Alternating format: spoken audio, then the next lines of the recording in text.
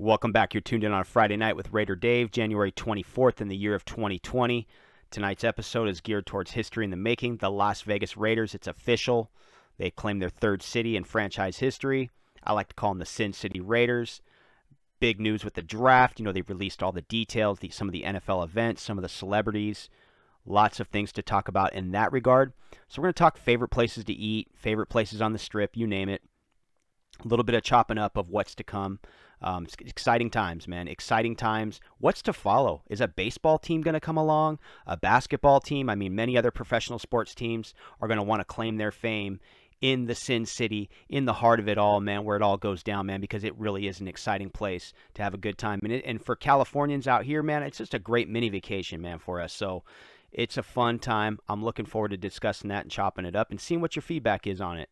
Number two, in our second segment, we're going to talk about the Hall of Fame. Many know already, that it just continues on. They snubbed Cliff Branch. They snubbed Tom Flores, Jim Plunkett, Greg Townsend. You can throw Greg Townsend in that conversation. Jack Tatum, one of the hardest hitting safeties. If you really think about it, Jack Tatum, he paved the way for future safety. I mean, think about Ronnie Lott. Think about Rodney Harrison. Those are Super Bowl winning safeties for other franchises.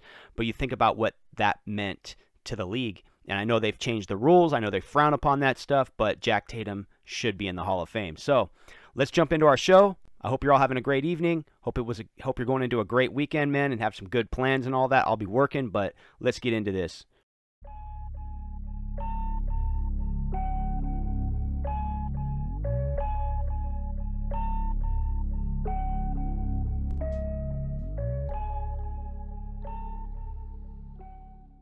All right, let's set this off right, man. Let's get this party started right, man. I gotta tell you guys something. As a Southern Californian, something that I love to do, and that is go to Vegas, man. I don't go to Disneyland. Let me say something. I've lived out here my whole life. I've been to Disneyland maybe 3 times. One time or two. I think 2 times it was free ticket. No, one time it was free tickets. I went the third time because it was free tickets. That's it. I don't like Disneyland. I'm not into theme parks. This is Disneyland for me, man. What's about to go down this offseason, the NFL draft? The fan experience, what I'm reading, how Caesars Entertainment's coming together. You got MGM Grand that's on board. This is going to be, I'm going to be like a little kid all over again. I mean, NFL memorabilia, the Raiders, my favorite team, childhood team, all the way to an adult, all time. Never had a different team. I love other sports, don't get me wrong. I'm a Laker fan. I like baseball. I like football, and I love the Raiders. So if you're a Raider fan, you can pretty much say your off season's booked. Whether you're going to be on Fremont Street, whether you're going to be on the Strip, wherever you may be, man, no matter what, the off season is booked, man, and we're all excited, man. I'm excited for good food, good football, good people, Raider Nation. You know how we do this. Since we are talking about Las Vegas, I got to bring up my favorite places to eat real quick. I love to get breakfast at the Link Hotel. They have the best sage fried chicken and waffles, in my opinion. Somebody might argue that because there's Waffle Houses all over, but that is a good spot. A lot of key people like Mike Tyson. They got autographed memorabilia. Mike Tyson's, gotten a bite to eat there. It's just a good, wholesome breakfast for me. And I went there for dinner one time and had their meatloaf, which was a nice seasoned slab of meatloaf and with some pumpkin mashed potatoes. Man, it was delicious. It was delicious food. Another one, man, that I like is House of Blues, man. I like to go there for appetizers. Their breakfast is good. Their omelets are good. They also have night entertainment. Like I've seen like Carlos Santana's there. Cypress Hill, when I was there last time, they had a show going on there. So it's a good little vibe right there at House of Blues. And you guys, most of you have been to House of Blues. They're all over the place. But the appetizers are good. I do like their omelets, so that's a good spot there. And then Dupar's, man, if like a breakfast joint for like pancakes, and all that. Dupar's on Fremont Street, right by the Golden Nugget. That's a good classic spot to get pancakes. Not only that, on your way out the door, you can get one of their pies. Their pies are delicious, man. Take one of those home with you for the road trip. And then dinner-wise, man, but if you want a nice formal dinner, man, now this one's right by Stage Door Casino, kind of by the Link Hotel. Battista's Hole in the Wall. It's an Italian cuisine there, man, which is delicious, man. It's a little high priced, but if you got the lady with you, man, that's a good spot to get a good dinner, good times, and I guarantee you will never forget it, man. It is the scene right there, man. And I love the vibe there, man. I'm gonna hit that spot while we're there in the draft, or I'll hit that spot when I'm there in March, because I'm gonna be going March 1st to Vegas. So hopefully they have some of these things laid out already, so I can kind of pop my camera phone out, record it, upload it, and you guys can check it out.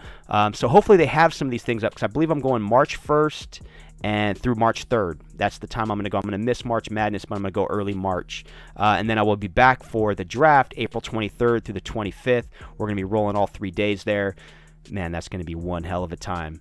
It is definitely one of the most anticipated off seasons I could ever remember, and I'm sure any fan would agree with that. So this was the year that we all hoped that one of the two, Tom Flores, Cliff Branch, would be enshrined, or inducted, I should say, selected, inducted, and enshrined in Pro Football's Hall of Fame. That didn't happen. They are going to nominate 20 total in this year's class with the Centennial class.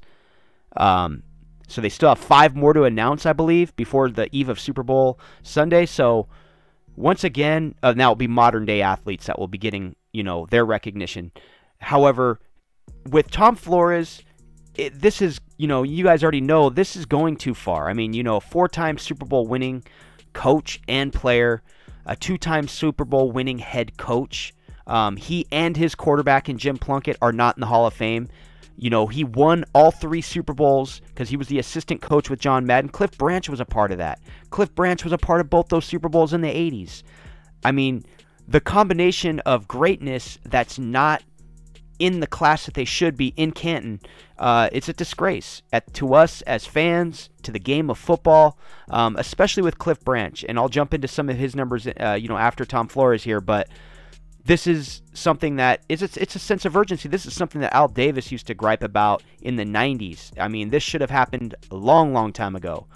And I brought up, he's got his 4 rings. He was a player. He was the first quarterback for the Oakland Raiders, started the first game for the Oakland Raiders. And, he had 64 starts, 11,632 passing yards, 92 passing touchdowns. I mean, if you really look at it, Tom Flores is a pioneer of the game. He's a pioneer for this organization. And I mean, he accomplished more than Madden. I mean, I know Madden had the great innovative video game with the great announcing career, but, Tom Flores is right there with John Madden as a Raiders head coach and should be in the Hall of Fame. And, this denial, with Bill Cowher getting in, Jimmy Johnson getting in. Now he is the only 2-time Super Bowl winning coach who's not in the Hall of Fame with George Seifert. And I think Tom Flores is in a class of his own. Like I said, with just these accolades here, what he's accomplished, 9-year career as a head coach, coaching Hall of Famers. He coached 10 Hall of Famers on those Raiders team. Could be more if Cliff Branch and Jim Plunkett are in, even Greg Townsend. A regular season winning percentage with a 610 winning percentage. 83-53 was his overall record in 9 seasons, in which that winning percentage is higher than Hall of Fame coaches like Bill Walsh, Chuck Noll, and Tom Landry. Even him finishing with his all-time post-winning percentage at .727, only Vince Lombardi has a better record in the postseason, minimum 10 games in the postseason. It's an accomplishment. And jump into Cliff Branch here. I mean, CBSSports.com ranked him the top snub of this class. It's obvious. 3-time Super Bowl winning champion, not in the Hall of Fame. He won't be there when they do get him in the Hall of Fame to get his gold jacket, his ring. It's a shame. Cliff Branch is a 3-time Super Bowl champion for a reason. I mean, this is a guy who struck fear in defenders using his speed as a world-class sprinter. He set records at Colorado in college, a 10-second mark on the 100-meter dash, school records in the 60-yard dash, 300-yard dash. They similar to a Bo Jackson, just a smaller Bo Jackson. If you really think about it, he ran, speed that would put fear into a player. And this is a different era, like I said, in the mid-'70s to the mid-'80s. Bo Jackson came in right after that. But very similar to strike fear and that recognition of world-class speed. You just look at his numbers, in 1974, that's a big number right there for receiving yards and touchdowns. That's in 1974. That's big numbers in today's game. And you look at 1976 as well. I mean, these are big years. These are his 2 biggest years of his career. You just look at that average, 24.2 yards per catch. That's big numbers right there for one season. How was this not recognized by the NFL Hall of Fame? These are alarming numbers, man. These are alarming numbers. This little breakdown. These are old notes from an old show that I did a while back. I lost a lot of content. I don't know why I throw away notes that I take, which sucks because I had some good content, but I like to be organized and I make stupid mistakes. So now I got a backpack. I'm trying to put all that information in a backpack, but these are numbers right here, man. I mean, as a 4-time Pro Bowler, a 4-time first-team All-Pro, you guys already saw the 1974, the 1976 numbers I'd pointed out in the yardage in 1974 as well. 25 career 100-yard games, that's big. And as far as when, his postseason numbers, I mean, you got to think about players that have played since him in the playoffs, like guys like Michael Irvin, Jerry Rice, but these are some stacked numbers for the postseason that have still, I think, rank him 9th all-time, I want to say. I don't know if anything's changed in the last couple of years. These are stats I ran a couple of years back, but he was 9th all-time, 3rd all-time in yardage, trailing only Michael Irvin and Jerry Rice. So you look at his career statistics, he's up there in yards per catch. I mean, 17.3 is a solid yards per catch. That tells me that a player is doing a lot of work after the catch, creating more yardage, creating more opportunities for scores in this league. And 14 seasons in this league, that's a hell of a service of greatness. 3-time Super Bowl champion on top of that. With those statistics, you have the player comparison chart here of players of that era. I included Michael Irvin in this one because he was right after Cliff Branch had retired in the late 80s. Michael Irvin came on the scene. He won 3 Super Bowls. But with this player comparison right here, you have the light gray boxes, which shows where Cliff Branch is comparable. And the one that stands out the most is you just look at what they did with Lynn Swann, getting him in 2001. And I believe that's because he's got 4 Super Bowl rings. Well, what's the argument for Tom Flores? I brought up he has 4 Super Bowl rings. Lynn Swann's numbers are insanely low to Cliff Branch, and that's actually what really sparked the argument even more and fueled the situation even more, was when that happened in 2001. And like I said, Al Davis has been outspoken throughout his lifetime on this matter, and he started up in 91, because I remember I was getting Super Bowl programs, or what am I saying, Super Bowl programs, game day programs back in those days, and I remember like Al Davis reading an article about Al Davis, and he was like, man, we have more Hall of Famers to get inducted in the Hall of Fame, and here I am in 2020, and they are still snubbing Raider players to this day. So once again, I'm just more of a rant. You guys already know about all this stuff, but I think it's valid discussion, and I think it should be discussed. The more it becomes discussed, the more it should be a sense of urgency for the NFL Hall of Fame to get this on track here, and for the right persons in the media to do the right thing and get the right people inducted as they should, because we lost Cliff Branch in 2019, and we will not be able to see him get his gold jacket or his ring when that time comes. It's going to wrap it up tonight, guys.